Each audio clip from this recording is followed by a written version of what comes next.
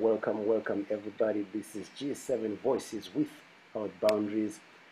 I am your host with the most, Black Man, going with my ace Hey man, I on. like that. I like that. Host with the most. Yes, yes, indeed. We in here, Black Man. Yes, indeed. Energy up. Another Sunday, another beautiful day. Staying blessed, staying guided. Yes, Staying indeed. thankful for all the great things that come with all the craziness that's outside. And today, Oh man. good brother, a black man who has experienced and seen all you know, the trauma that people carry, or had all the the traumas that people come with, and how he has helped to support and give that uh, that advice, that piece of advice that is healthy and encouraging and motivating at the same time, empowering uh, families that have been affected by trauma and abuse. Um, we are going to be talking with this today, and hope that everyone who's listening, wherever you are, everyone who's listening from South Africa, from Germany, and we have everybody. And thank you once again for supporting G7 Voices with. And today we are talking healing and restoration. Healing and restoration. Um, he has served as the SDA chaplain at Howard University for 22 years. He is a licensed therapist, family purpose practitioner. He is co-founder of the program Steps to Restoration, which is designed to support women and children who are survivors, victims of domestic violence. He was also selected as a pastoral responder to assist family members in crisis at the Pentagon during the 911 crisis, and served as a member of the Obama inauguration mental health defense security team.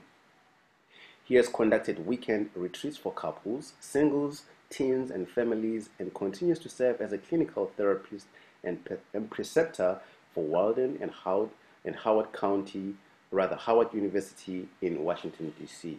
Ladies and gentlemen, please welcome the one and only Mr. Larry Jones. Hey, what's up? What's up? What's up? Hey, morning everyone. Good morning, Mr. Jones. Morning. How are you doing today, Black Man? Thank you, sir. Yes, sir. It's a pleasure to have you. We're going to have a very candid conversation, to get into the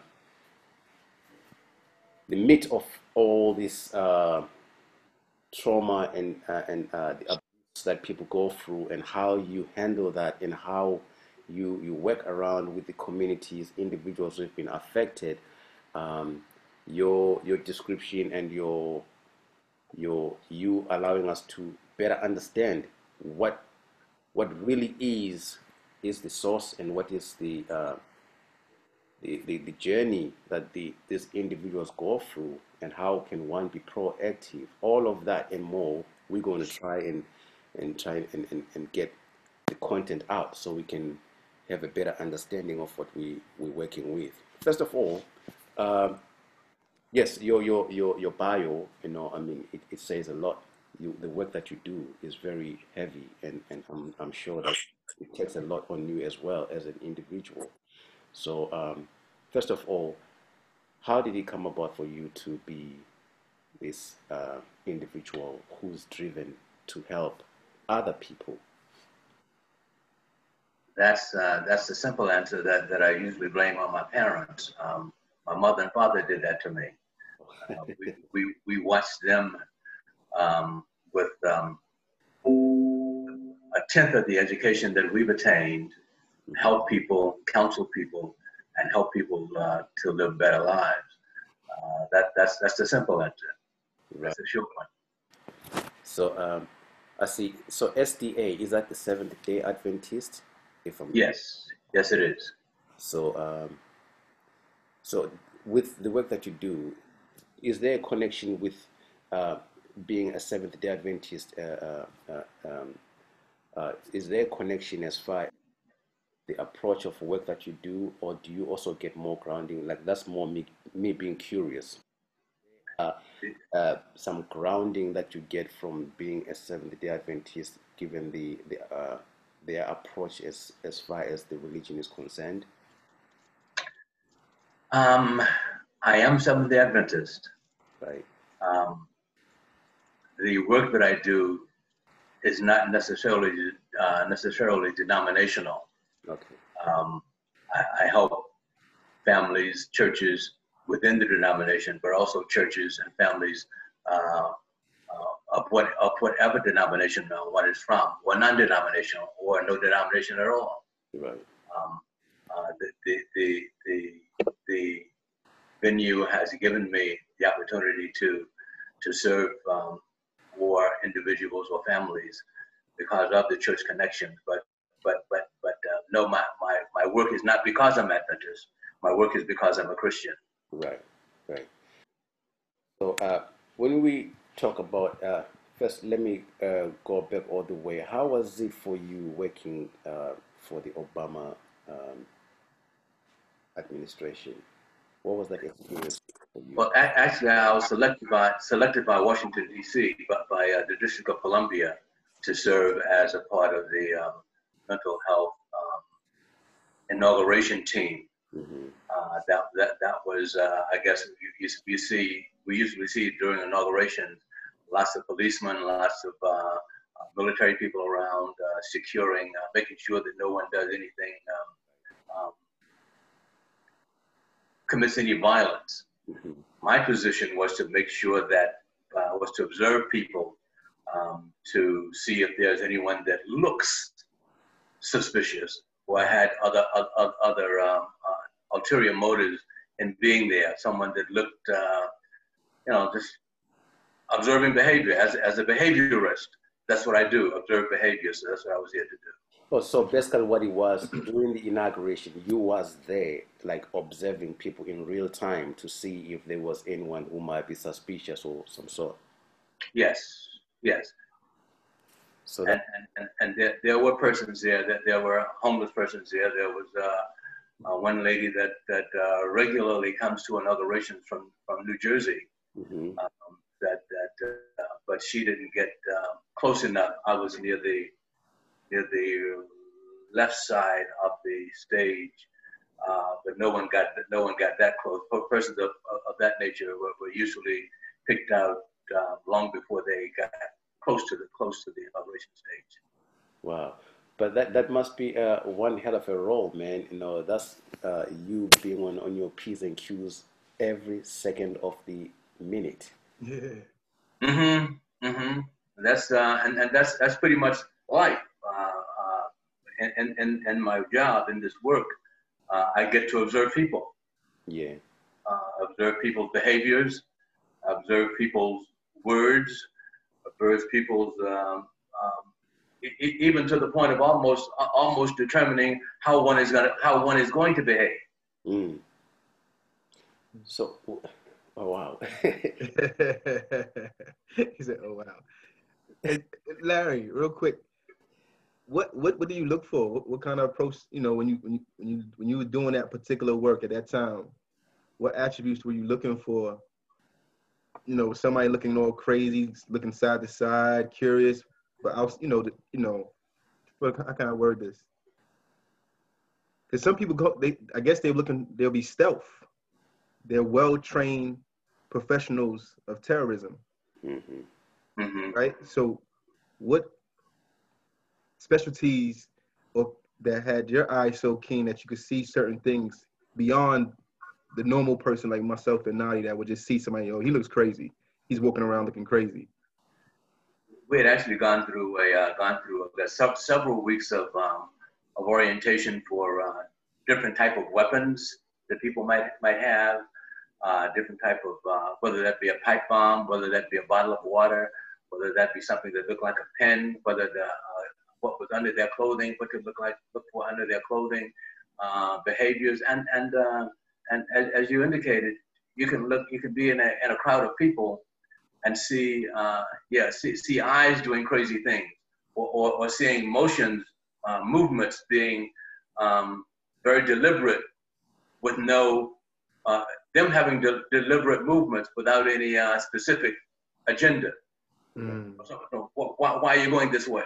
Even at one point, FBI redirected me because I was moving within the space that I had, but they had to redirect me to a certain place because they weren't sure who I was. Right. So everybody's watching. They were simply watching behaviors and to see who might have been carrying something or carrying something that looked suspicious.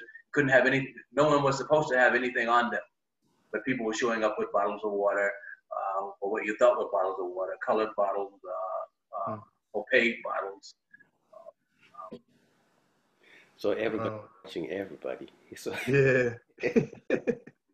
so that's very interesting. Now we talk about behaviors, and what are some of the things that interest you when you're watching people? When you talk about human beings, because human beings we are a very unique species on our own. What are some of the things that interest you, or rather trigger you or intrigue you to be more curious and to delve more into your work? People come for therapy many times to say that they want something for somebody else. Just observing that, just that presentation, and hearing a person present, hearing a person open up about their secrets, or where they keep their secrets secret. That even gives me cause to look deeper and hear more of what usually I can hear more of what's not being said than what's being said. Right. Someone may, for example, hopefully nobody's listening. Maybe they are. Someone far away from this area mentioned once that he wanted to. They wanted counseling, couples counseling, because something was going on with the spouse. He presented something going on with the spouse, but we found later that there was really something going on with him.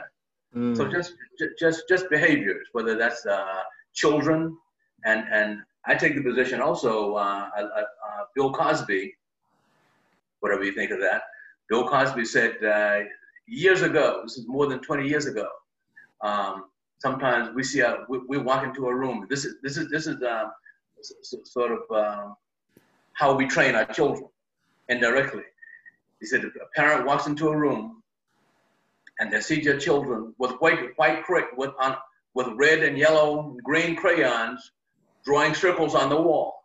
And what is the first thing that the parent says when they see that? Stop! What are you doing? What are you doing? Yeah. And the kids say nothing, or I don't know. We've already preconditioned them to tell a lie. Children see us as the smartest people in the world, and they know they're drawing circles on the wall. And the smartest people in the world come in and say, "I don't know," and ask, "What are you doing?" And I really don't want If you don't know what I'm doing, I certainly don't know what I'm doing. Right. So we set them up to tell a lie. We can go further from that to children riding a school bus, or children coming home from school. And let's say a kid comes home from school and they say, "I don't want to ride that old school bus anymore. I don't like that teacher anymore. I don't like them for this.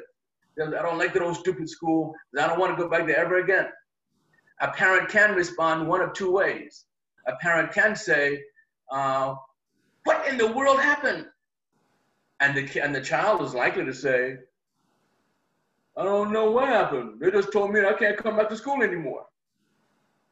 Rather than if a parent said to that child, "Oh, you must feel awfully bad about not being able to go to school anymore." "Yeah, I do. I don't feel I wasn't doing anything. I was just being like everybody else. They threw the paper at me and I threw it back at them." And you never had to ask a question. When we ask questions, we ask why or what. We set our children up, or whomever the other party is, we set them up to tell a lie. Set them up to be defensive. Why, what, when, what were you doing? Why were you there? I went there, and you hear them stumble. because you've asked them why. Well, you asked them what. Well, or where were you? Rather than, oh, being in that situation must have been an awfully intimidating situation. Yeah, it was. I was thinking all these things going around me. People were shooting and people were running. You find out everything that's going on without ever asking what or why. Wow. Yeah, it's powerful. So typically with parenting, and then we're parenting little children. If that happens when they're toddlers, 3, 4, 5, 6, 7 years, 3, 4, 5, 6 years old, then when they're 7, 8, 9, 10, they know already you've conditioned them and they've conditioned you how to respond. By the time they're 12 to 15, they've got it down. And more often than not, children. One of my professors years ago said that children, Dr. Schwartz said that children spend all of their waking hours trying to figure out how to get over on their parents. Because they know what you want. They know what you're going to say. And they're trying to figure out how to tell a lie around that. Particularly when we ask questions of why. Why'd you do that? And if you ask them why, they're going to give you a reason. Right. Guaranteed. If you're a parent, think of the times you've asked your child why, and the number of times they give you an answer that really wasn't consistent with the knowledge base that they had. Right. Wow. That's interesting, right? It's very that that's very interesting that in the society that we live in, parents, we actually create the individual that is before us in terms of telling the truth or changing their behavior, and when and when that behavior becomes an inconvenience to the parents, then you start blaming the kid. They can say, you know what, I'm the one who actually designed this, because you custom making that particular individual. We are. From how they walk, how they eat, how they dress, how they present themselves, how they respond, all of that, they take that from the house. And as parents, we always want to play the victim game. Like, I don't know why this kid is being like this. I don't know where you get this from. I mean, you start making all these different contrasts, and we don't look from where the source is. We are the source, right? Grown-ups, so. But do you think that most parents, Larry, when you talk to them, do they take accountability for such? Most parents, particularly parents of children that may be oppositionally defiant or attention deficit issues, most parents will assign the responsibility to the school or the children or the community, rather than understanding that they're basically I call them the 3 P's of parenting. The 3 P's of parenting: to protect, provide, and prepare. Our job for parents is to protect them from things that they see, things that they hear, things that they do that are not safe, or basically in the sense of parenting with a purpose. If I don't want my child to hang around with robbers, then I should provide an environment for my children that is not conducive to that type of behavior. We should provide protect them from the things that they see on TV, the things that they hear on the radio, the things that are protecting them from environments or places where people do those things, where you don't want your child to do those things. The Bible part of it, there is a strong Bible part of me. The Bible says that by beholding, we become changed. Right. So if I continue to look at a certain thing, to see a certain thing, then my behavior, believe it or not, will change. Just because that's what I'm seeing. If I hang around car thieves long enough, you become a thief. That's what I'm going to do. Yeah. If I hang around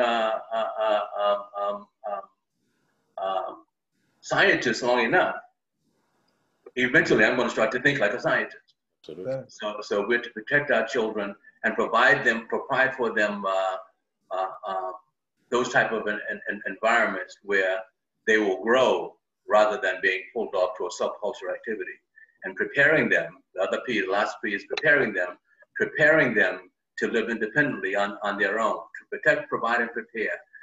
If we protect them from the uncomfortable things, unsavory things, prepare them. Preparing them, providing for them is even providing, and this is a delicate area, providing for them the things that they need. Mm-hmm. And sometimes our children don't need. Have a couple of parents that buy their children $200 shoes. Right. When they're not going to school. $200 tennis shoes when they're threatening their parents. $200 shoes or shirts when they're threatening to kill other people. I'm saying, no, they need shoes. Okay, you can get them some shoes that don't cost $200. Mm-hmm. Then you get the $200, and then they assault you after you get them the things so providing for them the things that they need, and not the thing necessarily everything that they want. They can get some of the things they want, right. but that's ultimately preparing them to recognize and make distinctions between what I need and what I want. So now it boils down to those 3 P's that you're talking about, because if you say protect, provide, and prepare, a kid comes and say, I want a $300 shoe, and the parent goes and buys it without any remorse or any guilt that this kid was doing some crazy stuff, just before yesterday, or he was cussing at the mother, and the mother just, willy-nilly takes out $300 for the kid go and buy the shoes. So that kid has been prepared to have that entitlement that I can get what I want and I can say what I want to say, and because these people in this house now they are scared of me. So now to reverse that mindset on that child, that listen, you talking to your mother or your father, you can't talk to me that way, it gets harder. How do you reverse that mindset in that environment?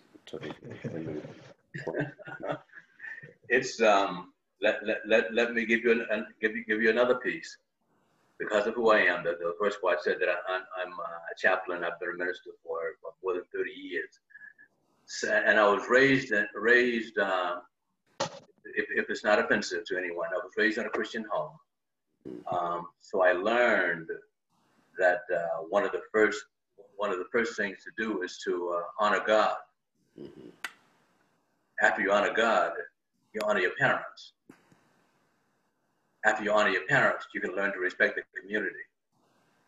So the parents' job, according to the Bible, is to train up a child in the way that they should go, not the way that they want to go, in the way that they should go. Again, a biblical application is that parent, this is not something to be done callously or haphazardly. We're admonished to, encouraged to, in the morning when they rise up, during the day, all through the day, and in the evening, we're in love, mm-hmm. guiding them and directing them in the ways of the Lord. Because when they get to the place of asking that, then, Natty, how do we reverse that? That's a monumental task. Reversing that is not impossible, but beginning with the premise that I offered, the parent, if we've already preconditioned the child at 2, 3, 4 years old, Right. now they're 15 years old, you want to reverse something in 6 months that's been conditioned for 12 years. That's hard work. So how do you condition it? How do you reverse it? Over a lifetime. Right. Right. Because now what we see in the society right now when it comes to youth who are belligerent or they're acting whichever way that is negative and that is perceived societally, that is immoral, would we say that most of those kids will point the finger to the parents, or would you say that the society as a whole is to be held accountable? And I'm using the word accountable loosely. What would be your take on that? There is I want you to hang this on the clothesline of your mind for a moment. Mm-hmm. There's something that I don't want to be clinical. I want to be pedestrian in my conversation, but I want you to hang this clinical phrase on your mind. Reactive attachment. Mm. Hang that word. Now I want to give you about 4 other areas where we look at to say, how do we get to where we got? How do I wind up being who I am? Everybody on the call, everybody on the planet lives basically 2 or 3 of these 4 roles: hero, scapegoat, placater or family clown, or lost child. Mm-hmm. Hero, scapegoat, placater, lost child. I'll tell you something about them.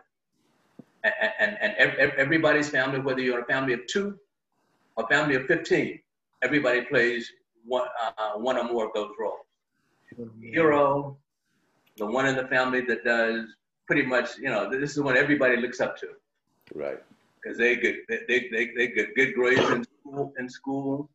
They clean their room. They don't talk back to the parents. They don't hang out late. They do everything. They're just a great child. They're the perfect child. Mm-hmm.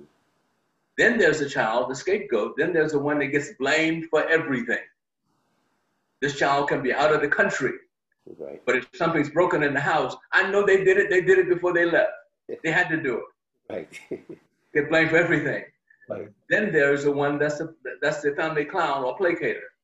That's the one that can walk in the house and the cat is chasing the dog is trying to get the fish, the stove is on fire, the TV just blew off the wall. This person walks in and said, look, we got Barnum and Bailey, Ringling Brothers Circus right here in our house, and everybody's laughing. That was always a family clown. And then there's a lost child. The lost child is the one that, in the face of all of that chaos, all that stuff going on, will put his headphones, go in his room, come home, put headphones on, turn up the music, shut everything else out. Mm-hmm. Or come home, see all this stuff going on, turn around and go right back outside, sit on the steps, or spend hours at the park. They don't talk to anybody. Somebody will even wonder, what's wrong with this kid? Mm-hmm. They're the one that separates from all of the chaos and from all the confusion. All of the roles, however, serve to do one thing. Scapegoat, hero, lost child, placater, all serve to direct attention away from where the real problem is. The real problem may be a physically abusive parent. Mm-hmm. The real problem may be a parent with a drinking problem. The real problem may be a parent that has that's dealing with working too much. So by working too much, the kids are not getting adequate attention. But everybody will continue to walk around. You're asking Natty, how do we get there? Continue to walk around the elephant in the room, right, rather than dealing with what the real problem is. So children will do things. Children typically act out. Here's one for you. children typically act out, their behaviors are acting out hierarchical issues. They're not acting out their own issues. They're acting out issues that are happening above them. Mm-hmm. Mm-hmm. Children want security. Mm-hmm. They know when the home is not together. Mm-hmm. They know when mommy and daddy is not together. So they'll begin to act out and say, well, you wonder, why is my child doing this? My child's never done that before. Because they're trying to bring the parent back to a place of, hey, remind me and assure me that I'm secure. Assure me that nothing's going to happen to me. Assure me that no matter what I do, no matter how poorly I behave, I'm still loved and we're going to be okay. Right. They want to know that mommy and daddy, or mommy by themselves, or daddy by themselves, whatever the situation, they want to know that whatever the situation is, they're going to be okay. Let me add this in this before. A kid said to me several years ago, in Northern Virginia, I'll say that, in front of a classroom. He said, at 12 years old, he said he goes home and he drinks beer every afternoon when he gets home from school. His teacher asked him, why do you do that? He gave a profound answer. He said, because nobody stopped me. Mm. Children will do what they do. He was saying, and so nobody stops me. In other words, he was saying, if they're not stopping me, they don't care about me. They don't care. We brought his dad in, and dad heard that, and dad began to change the way his work schedule and his own drinking. Because his kid couldn't say, Dad, you're drinking too much. Right. He started doing what he saw his dad doing. And his answer was, nobody's stopping me. When dad heard that, dad began to change his behavior. So do you see that when you talk about those 4 different characteristics that you gave us, the hero, the lost child, what is the percentage or the ratio between boys and girls who will react in that manner and grow up in those characters to become those individuals? When you talk about the statistics, between boys and girls, what are your numbers with that? Well, because we're all products of. Now, but boys tend to be more demonstrative with their oppositional behaviors or ADHD behaviors. Girls become more not reclusive, but girls are not as much in your face. Boys with their behaviors are going to be in your face. There's no secret. The school knows it, your home knows it, the community knows it, the police know it, everybody knows it. The other part that I asked you to hang that word on, hang that phrase in your mind, reactive attachment, because all of us on the call and everybody in your community and everybody in your house deals with one or more of those 4: hero, scapegoat, lost child, placater. Right. All of us deal with one of those. You like the shape? And then we grow up, or then we continue our lives trying to get trying to fill that hole, that empty hole in our bellies, trying to get something that we never got. I take the position that everybody got something that they didn't want and wanted something that they didn't get. I don't want to do therapy, but everybody got something that they didn't want in their house and wanted something that they didn't get. The reactive attachment part of that is that we're always, for the rest of our lives, we're reacting to that. We're reacting to that by aggression. People that suffer from depression. I give you a little cute phrase about depression. Depression we call the common cold of mental illnesses. Everybody gets it. If you live in this world, you're gonna have depression at some point. Everybody gets it. Everybody gets the common cold.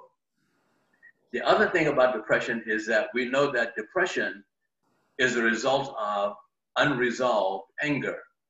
Mm-hmm. Anger is not knocking out windows and knocking over furniture and cussing out parents. Anger is not getting something that you always wanted, or getting something that you didn't want but you always got. So we live our lives reacting to those things, and whatever we do. So when you talk about mental health, I mean, you say the common cold of mental health. Mental illnesses, yes. So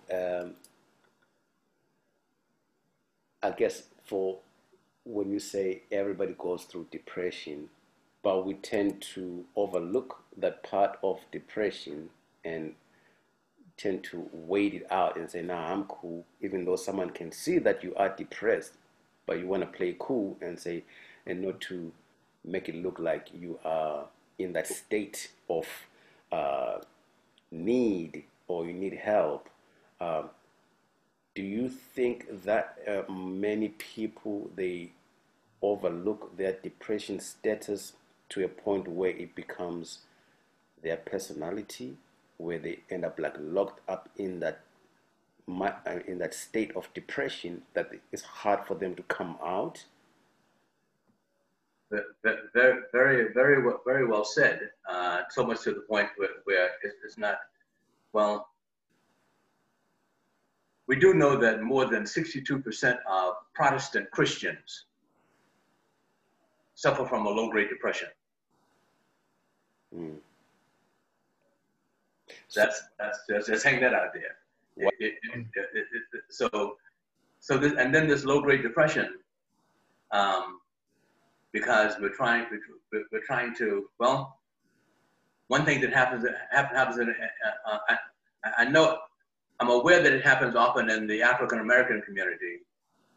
I've been in homes where I've heard parents say to children, you better stay, or many parents say it at Christmas, you better behave yourself. The devil's gonna get you if you don't behave. If you be a bad boy, the devil's gonna get you. Right. Or at Christmas, what's the song? What's we sing?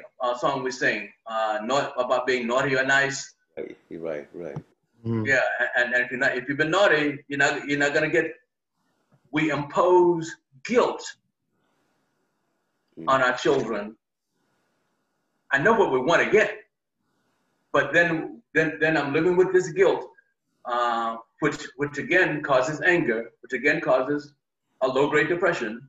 Right. Which then doesn't get resolved, and then I go someplace else, and somebody wants me to do something, and the first thing in my mind, if I don't do this, they're not gonna like me, so I'm imposing more guilt on myself. So then we become performance-oriented. I'm doing things to make somebody else happy rather than being in a safe place and allowing ourselves to be vulnerable. Right. I'm going to raise one question here, Mr. Larry, and of course we're going to move on to other interesting good stuff as well that you will share with us. You spoke about, you made a good example with Christmas. If you're not being good or naughty, Santa Claus is not going to come down through the chimney. So now, when we first started, you mentioned how we, as parents, we actually teach children to lie. We actually teach the children to fabricate, statements that will benefit them because they know what you're going to ask them.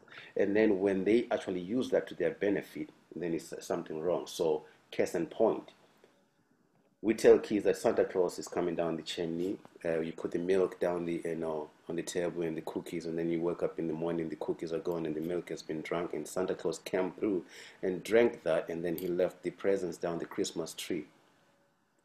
So isn't that a lie on its own that we actually make up, and kids actually believe that there is a real Santa Claus that goes up the chimney and comes down the chimney and drinks the milk and leaves the presents under the Christmas tree? Santa Claus is coming to town.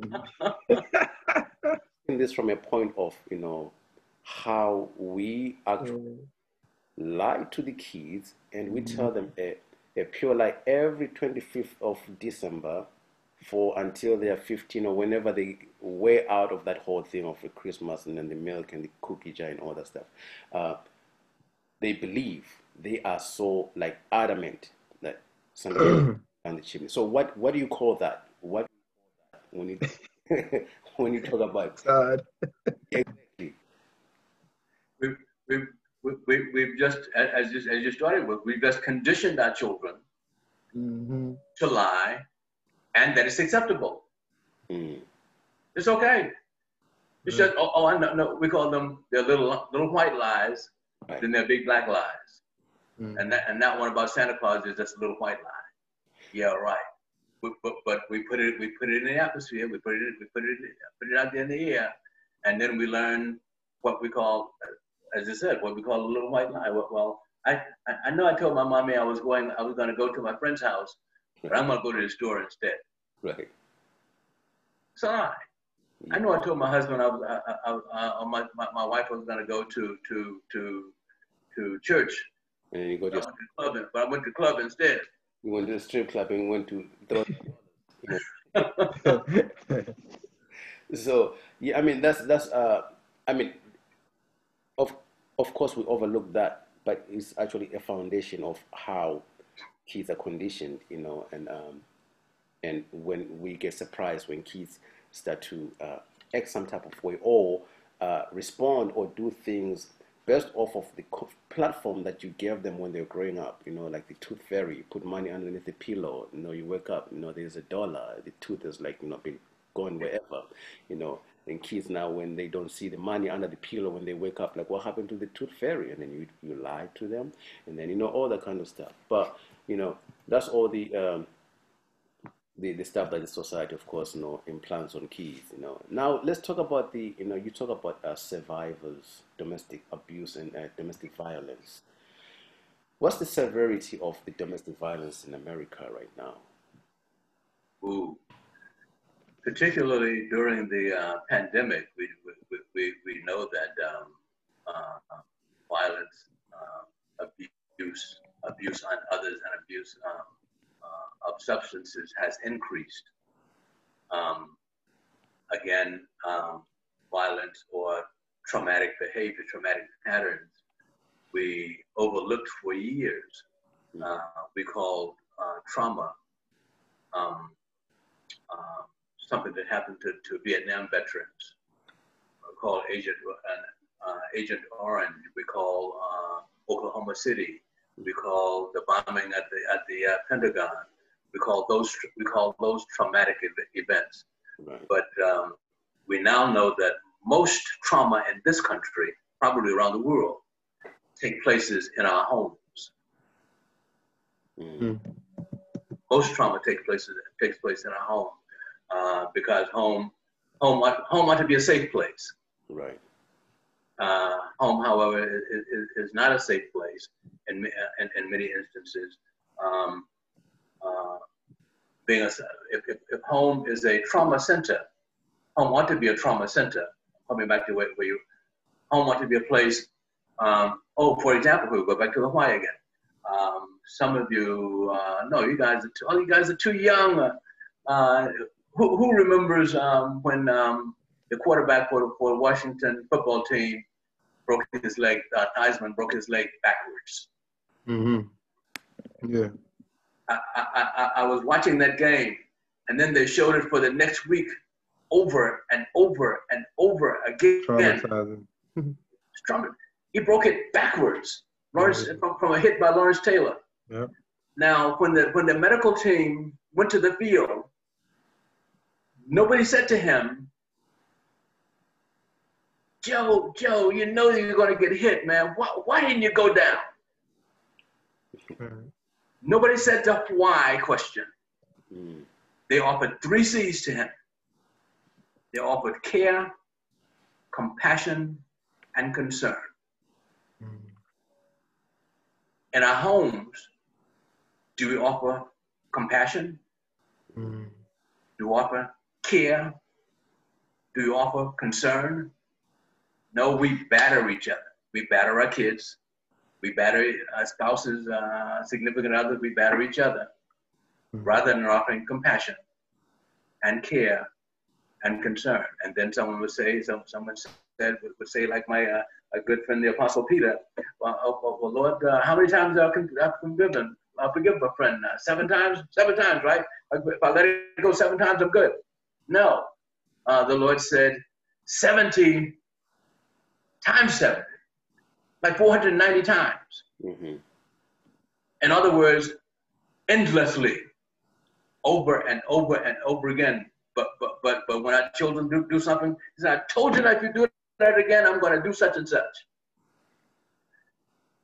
Rather than offering compassion. So you're asking, so what are the numbers with the abuse in our families? Mm-hmm. So a parent can ask himself, how many times have we wounded our children's emotional feelings? I used to say, my father, I asked, how did I get here? My father was a talker. Mm-hmm. If we did something that he considered wrong, we broke a glass, we broke the TV, we're going to get a lecture about that for about the next 17 hours. Right. That's the point where I say, please hit me with a 2x4, please hit me. If you hit me, we can get it over with. It won't hit no more. Anymore. The pain will go away. Right. So we grew up also with a lie, many of us. Sticks and stones may break my bones, but words will never hurt me. Yeah. One of the biggest lies perpetrated to mankind. Because words terribly harmful. Yeah. They never leave. Right. They never leave you. Again, so how damaging is the abuse? Mildred Muhammad, the ex-wife of DC Sniper, said to me that her ex-husband, her late husband, never hit her, never put a hand on her. Mm-hmm. He really didn't yell at her a lot, but the subtle, damaging tones that he left have scarred her and her children for the rest of their lives. She just made an announcement, by the way, that her son got engaged. Young John is engaged to be married. Mm. But words, terribly damaging. And then children feeling insecure again, because the parents, I'm not talking to you. I'm not talking to you anymore until you can tell me why you did that. Right. Not speaking, but we've learned it's just as damaging as the yelling. Right. Mm-hmm. Not to cut you off, Larry, right there. So when you have parents, when they say, I'm not talking to you until you tell me, what happens in those situations where a parent has been, doing the right thing and everything that he's doing is pretty much by the book, the book of parenting, if there is one, but the kid just seems to want to go their own way because they choose to, and then if a parent gets to say those kind of words, do you think it's because the parent is giving up, or the parent is actually not sure what else to do to make or to help that individual, that child, to realize what they're doing is wrong or what they're doing is hurting the family? A little bit of both. Parents become frustrated and give up on the inside, even though they may not give up on the outside, mm-hmm. And begin to blame themselves. They'll never admit that they blame themselves, right? But they blame themselves. And while at the same time, children are losing security. And when the parent distances himself, the child loses more security. Mm. My parent doesn't know what to do with me. So once again, welcome everyone who's joining us and join us. This is Voices Without Boundaries. We are talking with Mr. Larry. We're talking healing and restoration. Anyone who's got a question or you want to chime in, please feel free. The chat line is open, and on Facebook Live as well. People see you joining us in there. Thank you for joining us from wherever you are in the world. We appreciate your support. and the world needs a lot of healing, a lot of restoration. Um, both myself and Tariq, as restorative justice, facilitators and in the communities that we work with, we what you are talking about, and of course we see the byproducts of where they're coming from, and how can we help or how can we restore? It's like me buying a car at the junkyard, right? It's going to take a lot of money to make that car to look the way how I want it to. It will get there, but it's going to take a lot of time. It's going to take a lot of designing to make it, have a different aesthetic. So when you talk about restoration in your work, what are some of the challenges that you come up to when you have to work with families or individuals who have been uh, subjected to violence or trauma?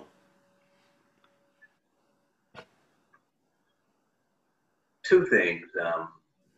Um, Perpetrators of violence um, choose their victims. Mm. They they tend to prey upon those that are less secure in themselves. They prey upon the weak. We call it the weak. Um, so finding a way to uh, and then I can call them weak, but most women that are in physically abusive situations don't leave readily. Matter of fact, most of them don't leave. Period. Mm-hmm. Not because they enjoy the abuse, but mostly because they feel inadequate in and of themselves. They've been living. Well, I've known people. We moved Steps to Restoration. Moved people from Washington State Mm-hmm. all the way to Maryland. After maybe a year, 2 years of working with them to restore their self-confidence, assuring them that they can make it by themselves. But on most women don't leave because they're living in the security of let's say they're living in a $250,000 home. Right. How are they going to replace that? Mm. So they'd rather, or it's not that they'd rather, it's easier to remain subjected to some of that inappropriate behavior rather than live in a basement apartment in somebody's house. So in a sense, and again, because we understand that this is a very, of course, a sensitive subject to those that want to leave those situations, but they cannot because they have been already restrained by fear. Because those individuals sometimes they follow them, they threaten them, and all of that stuff. But for that minority that is able to leave the situation and based on what you just like actually use a very good example, the materialistic part of it, that I cannot leave living in Bethesda or Chevy Chase or wherever and go and live in an apartment in Southeast because I actually have now secured a sense of humility because I'm safe. I don't have to worry about this person coming and slandering me and putting hands on me. But I would rather subject myself to living in this mess right here because the outside inside is going to give a different perception, right? So how then do you work with that mindset of someone who actually feels that they would rather live in that toxic life because of the benefits that comes with living the lifestyle as compared to having to uh, protect themselves and move out and preserve their humility and their dignity, and move on and find some means of, surviving instead of having to subject themselves to such. How do you work, how do you restore the mind of that particular individual? Because that person is hurting, they are hurting, they will continue to hurt. So there is no healing. So the healing, it never even actually materializes, and you can't even restore because that person is living a lie. They know they can leave, but because of what is around them, and then they get trapped up with that. So how do you work with that? This idea of therapy or counseling is a process. There are two things: re-educating while building self-confidence in an individual. Survivors of troubled families have difficulty knowing what normal is. Mm. They've never seen it. Mm-hmm. Survivors of troubled families have difficulty uh, recognizing their inner strength. They have difficulty being proactive. Mm. They have difficulty understanding systems and how somebody else's behavior affects them. One nurse told me some years ago, I was doing a presentation in Brooklyn, and a nurse rose to her feet and said that, well, sometimes we deserve the abuse. Mm. Why is that? Right. So it's a mindset. A woman that didn't feel real good about herself somehow felt, because sometimes they say that because, well, they told me what they want me to do, and because I didn't do that, I got hit, I got punched. Just not feeling good about themselves. Right. So Natty, it's a work in progress. It's not an event. Right. It's a process. Right. I don't know that because all of us are somehow, all of us didn't get everything that we wanted, and all of us got some things that we wanted that we didn't want. So we're all in this process of recovery. So we continue to work with them, normalizing life, giving them a voice, helping them to recognize what normal is, helping them to recognize that they have the right to make mistakes too. Mm-hmm. Mm-hmm. Wow. I have the right to make mistakes. As long as I'm going to deal with the consequences of my mistakes, I have the right to make mistakes. Right. You have the right to have a voice. Absolutely. Mm. And I guess we also seeing the violence and the abuse. Of course, it's not only physical; it comes through many forms. You've got racism is also on its own. It's abuse on itself. On on humankind, and we see that now with what's happening with the Asian systemic racism that's happening. Where it continues to build up. It's like you are reading a book. It's a chapter to every book. And the first is the COVID, and then it's the Black Lives Matter, and then it's the all these other, it's the presidential elections, and then you have the big relief around America, that we have a new president, we have a first female black president, vice president, and then you have all of a sudden you have this riffraff, of course, the vaccines and all that stuff, the numbers going down, and then you have out of the blue, of course, the capital thing that happened resurrection. Is it what do you call it? The what? The insurrection. Oh, insurrection. Thank you, black man. Thank you, Deo. My vocabulary went out of my head for a minute. Yeah, so thank you. But we might as well call it a resurrection, So, then you have the Asian hate crime that is now just like blowing up, and all of that, you trace it, it goes back. There is always a root to each and everything, And I'm saying this from a point of when you say it's a work in progress.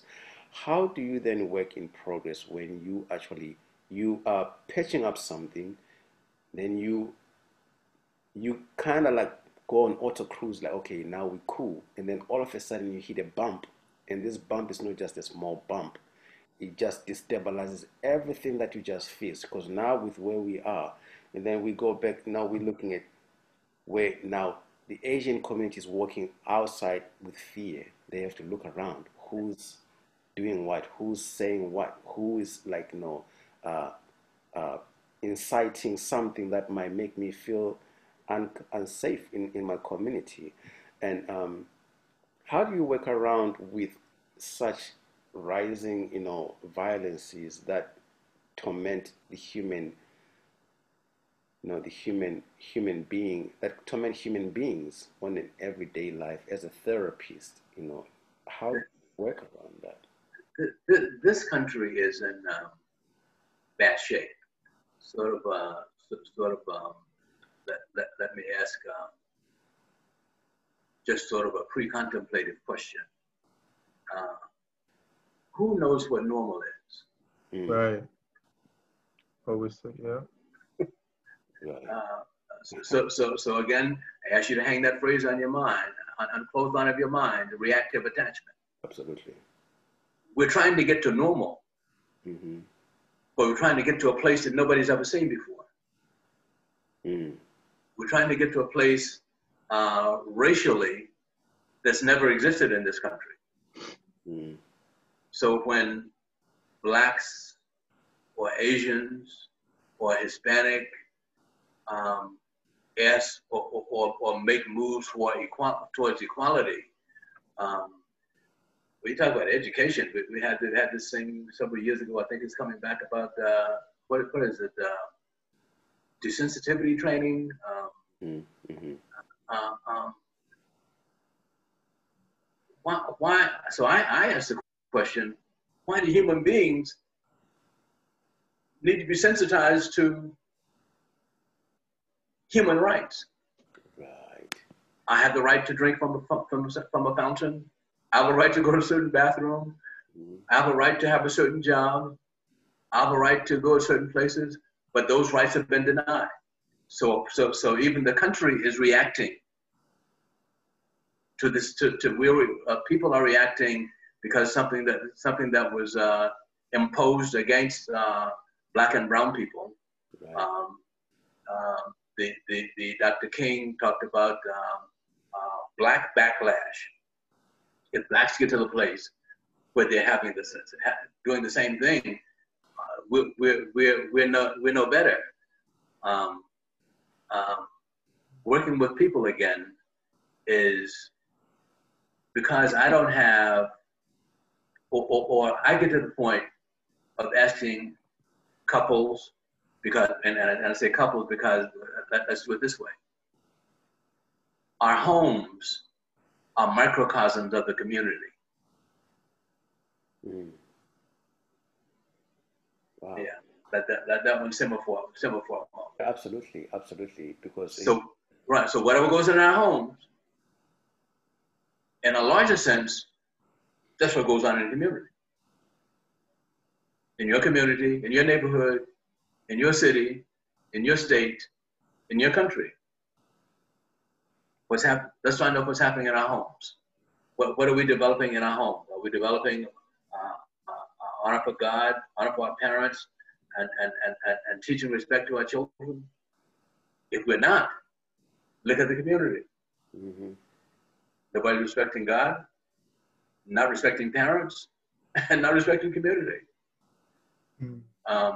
But I get to the place where parents, individuals, families say sometimes, well, this is the way it's going to be.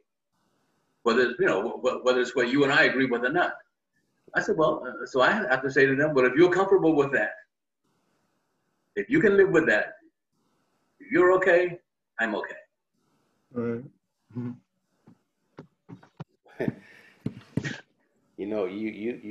You say, what is the new normal, or rather, what is normal?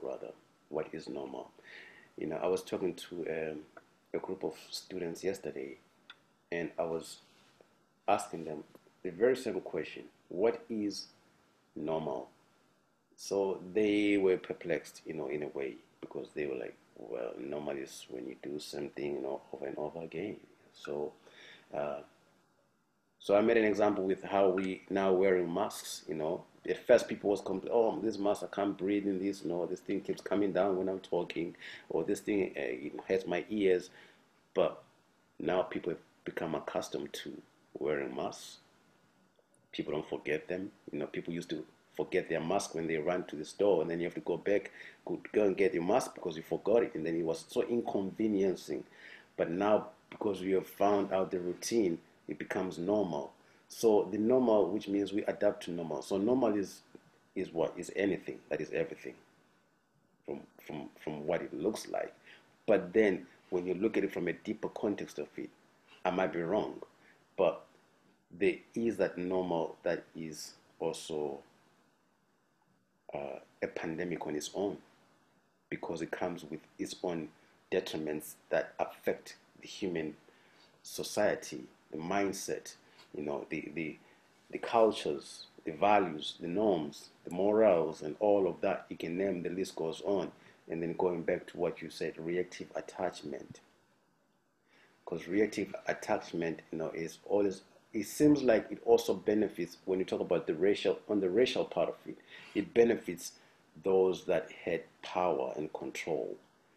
And then, but when the tables turned around, now they're the ones who want that kind of the attention that makes them feel like, no, I was not the one, I didn't do this. But then what did you do to make things to change around? So of course this is me just kind of like, venting about it a little bit, but more so on you, as far as the work that you're doing, the healing part of it, healing.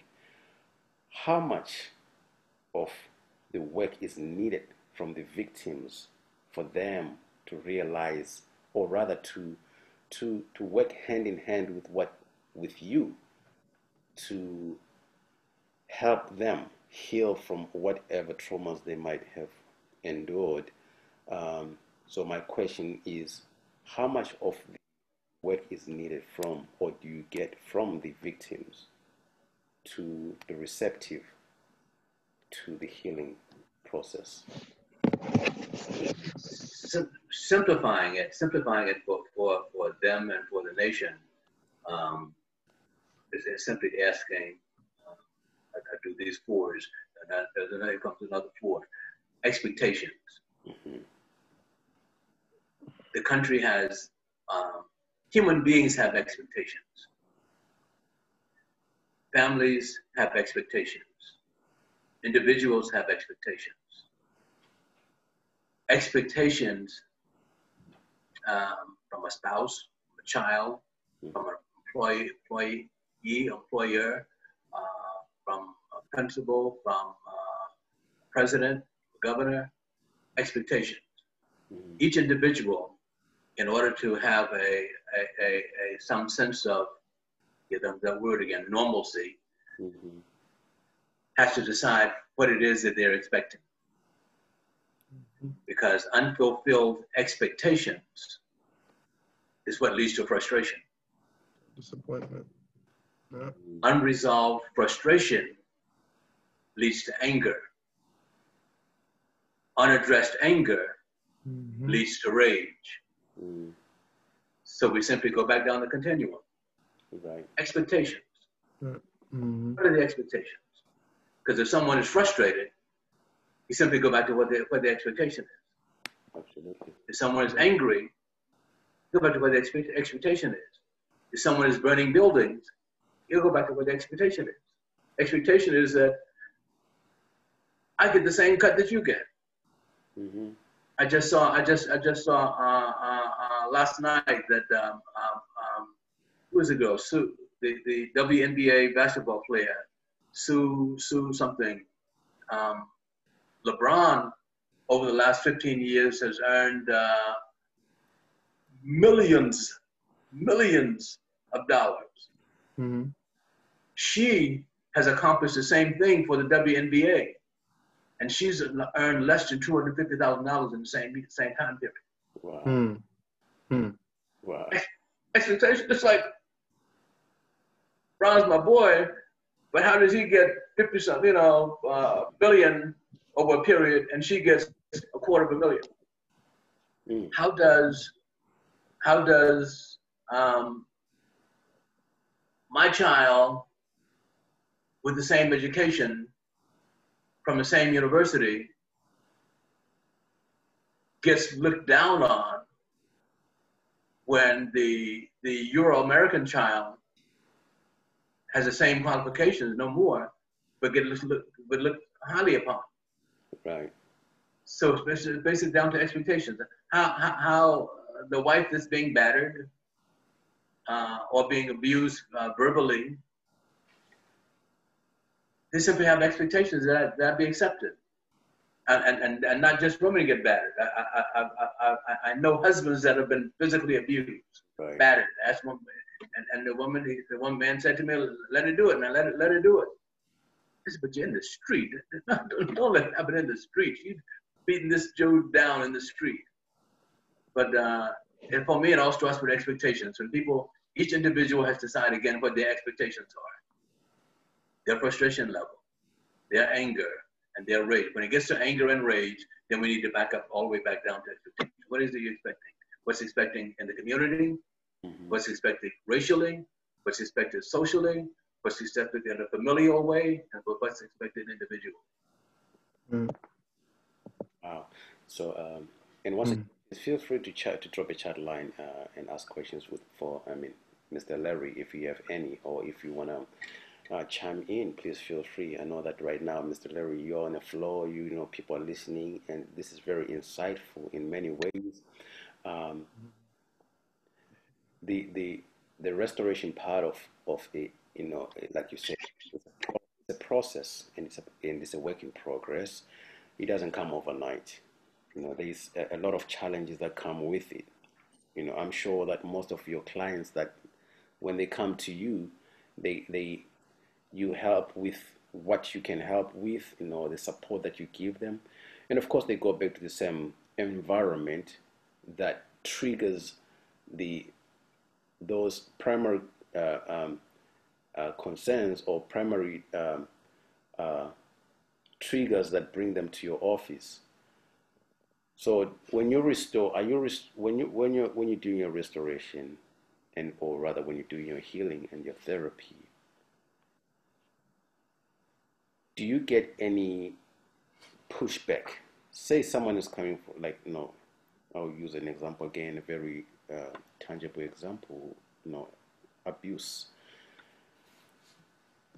You have a wife come being abused by the husband, whichever way, and you get to a place where you would like to have the other significant other to come and be part of the session, so you can now restore the other part.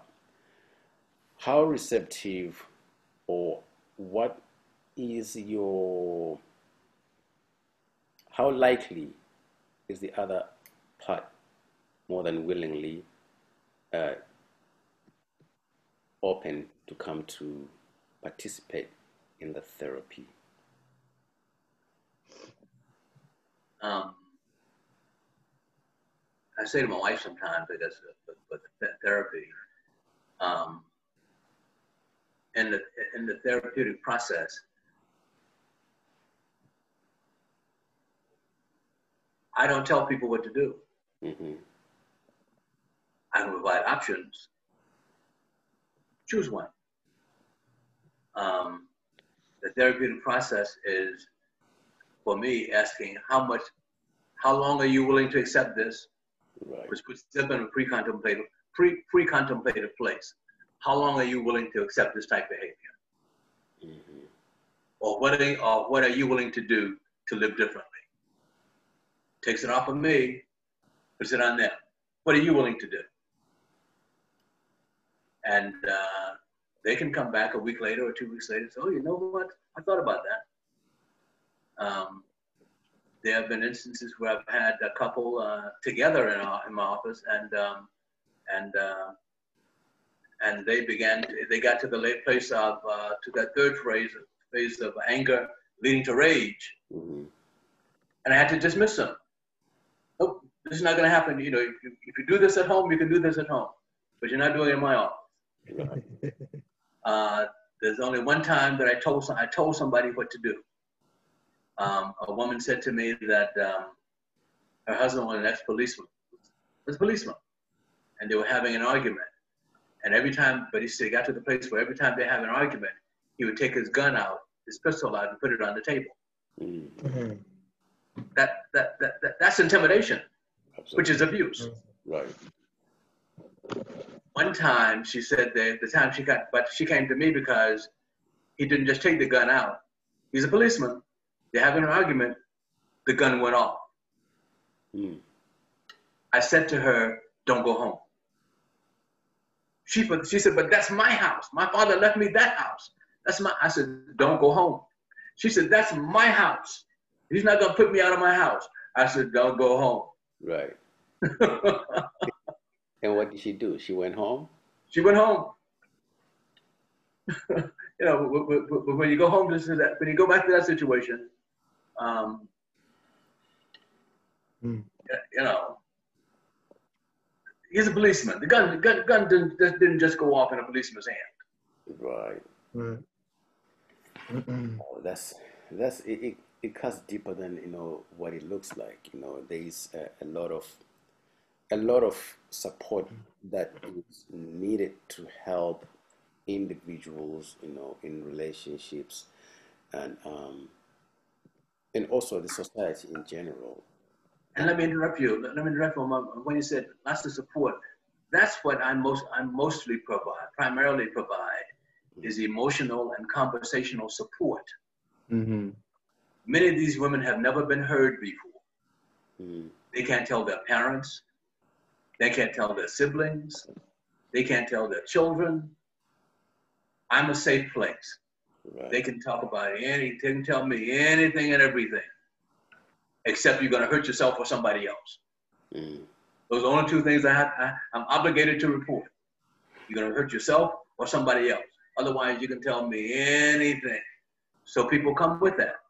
And they do want to tell anything and everything until they get to the place eventually where they'll begin to, after they get it all out, yeah, some of them do get to the place where they can say, yeah, you're right.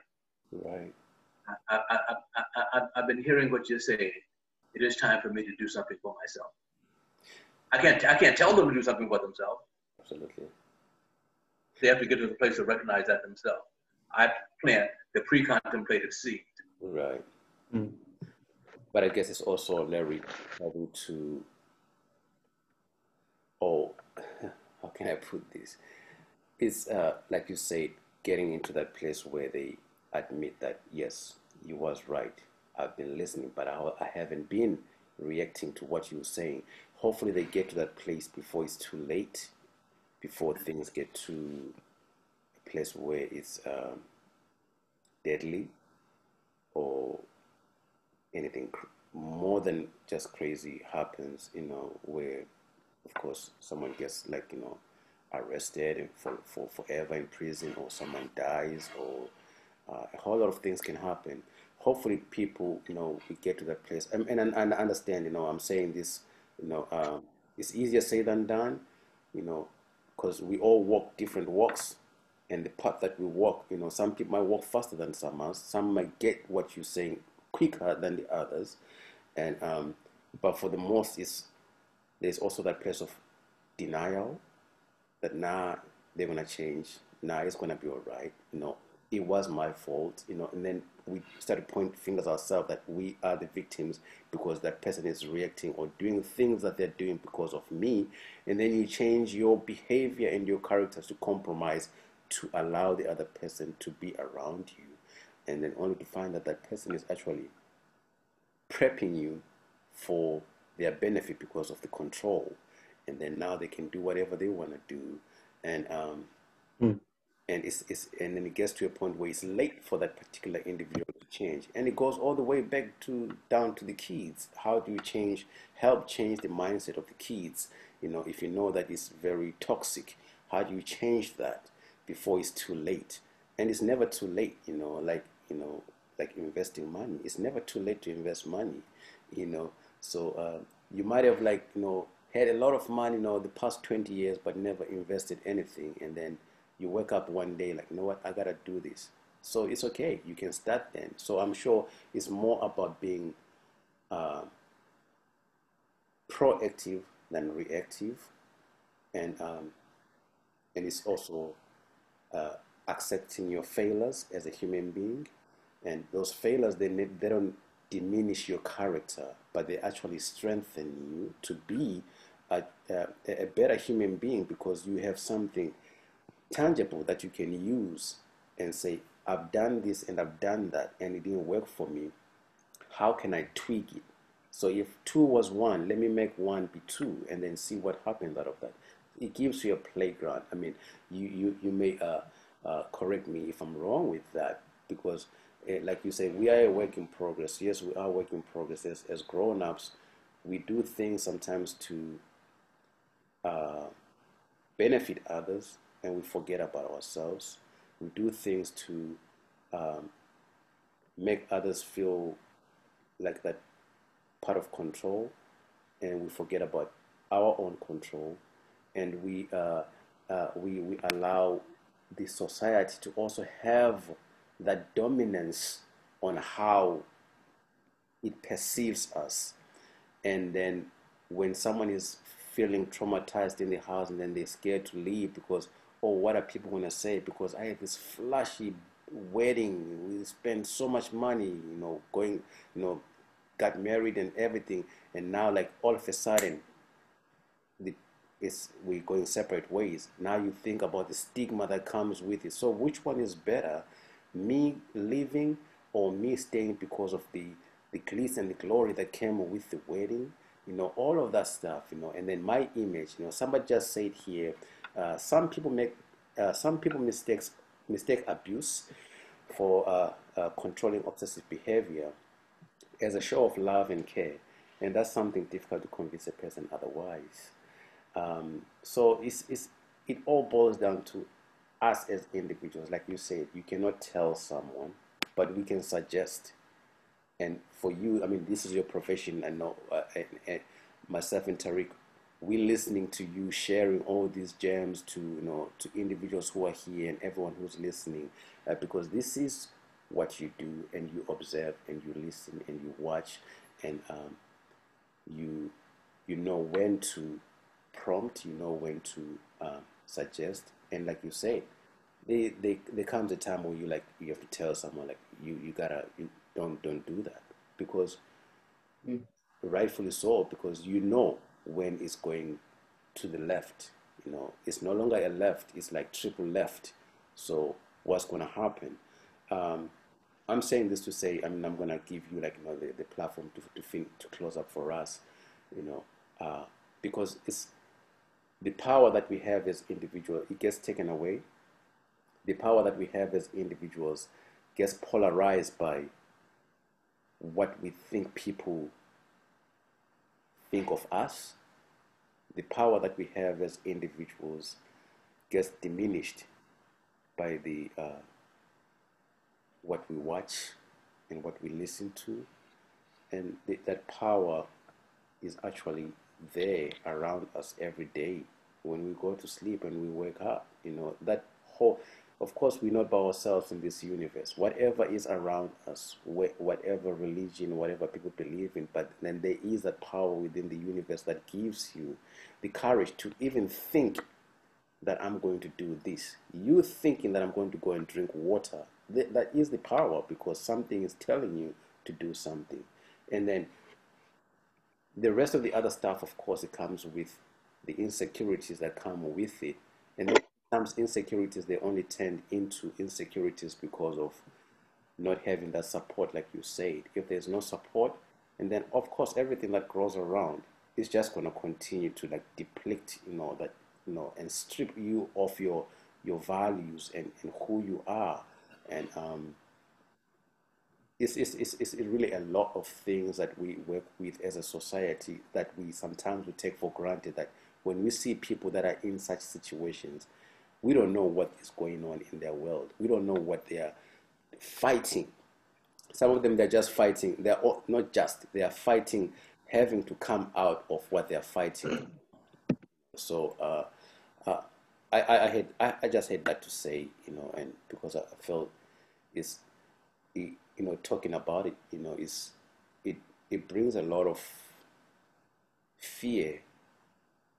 Of course, fear sometimes is the unknown, but when you know what you are fearing and you don't run away from it, how do you feel? How do you restore?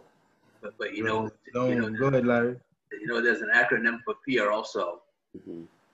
False evidence appearing real. Yes, indeed. So, and you mentioned a moment ago failures. The Asian community considers those as opportunities. Mm-hmm. I call them failures. Call them opportunities. If you didn't do it right, we have another. If you can be better, good, better, best. Never let it rest until your good is better, and you're better. You keep getting better. Wow. I'd be remiss not to give you this before I go. Healthy families establish, working together. Healthy families work together. That's number one. Allow children to make decisions, but making decisions after you've given them options. Mm. You make them think they're making a decision. We say, okay, you can choose chocolate, vanilla, or strawberry. You're still making the decision. Right. But they can pick one of those. Right. Chocolate, vanilla, or strawberry. Family rules. Establish family rules. Family rituals, whether that be a weekly family meeting, a monthly family meeting, have some things in place that they know this is going to take place. Mm-hmm. They know all of my father's working life. I knew what time he was coming home. I knew what time he was going to work, and every day he was home at the same time. I knew that we were going to have a family meeting, family worship. I knew that those things were going to happen. Establish rituals, whether they're eating together, churching together, picnicking together, family meetings together. And for parents particularly, encourage critical thinking for your children. Love it. So you used to do this. I gave my daughter years ago, somewhere in her early teens. Well, I'll tell you what. If you can make, if your reasoning is more sound than mine, we're going to go with yours. Right. We're going to give you some critical thinking. Make a decision. Not we're going to do this because I said so, or do this because your mama said so, right. do because I said so. Let's discuss this and have a democratic home rather than an autocratic home. Do it because I said so. Mm-hmm. And then healthy families certainly have support and love and caring and security. We go back to those 3 C's. We had the 3 P's, we got 3 C's. Right. 3 C's of home being a trauma center: care, compassion, and concern. If your home does, if you do that in your home, you can, it's not gonna happen over a week, it's not gonna happen over a month. But if you keep with those 3 things, care, compassion, and concern, your children you will be better, your children will be better, and recognizing that parents, that they got 3 P's: protect, provide, and prepare. Right. And recognizing all the other stuff that comes, the collateral stuff that comes to us with expectations. Know what you're expecting, and have that be a realistic expectation. Don't wake up in the morning and say, I'm going to become a millionaire. Mm. Okay, you can do that. What are you willing to do to become a millionaire? Right. Right. Right. Larry, do you have information that you could leave in the chat for people to contact you or just follow you, possibly on social media? I'm not sure. Do you have an IG or anything like that you can leave with us for our community? I can. Where's your mom? If she can help me with this. Okay. Let's see. Yeah. So. Yeah, while this Larry's still figuring out his IG there, he's probably going to connect like right now. If he wasn't on IG, he's going to go on IG in the next coming 30 seconds. So we really, really appreciate your support, everyone who came through, to listened to today's segment. This was, the three P's are actually applied to this segment today. How do we prepare, to protect, and provide, for our own, stability as humankind, and we really appreciate and thank you for all the support that you guys give us, and we continue to work as a society and as human beings to make a better world, make a better world for not for ourselves but for generations to come. Even though maybe in the next coming 1,000 years people will be living in Mars, so we don't know, but that's what's happening, and we continue to make things work for us. Mr. Larry, you got your information there?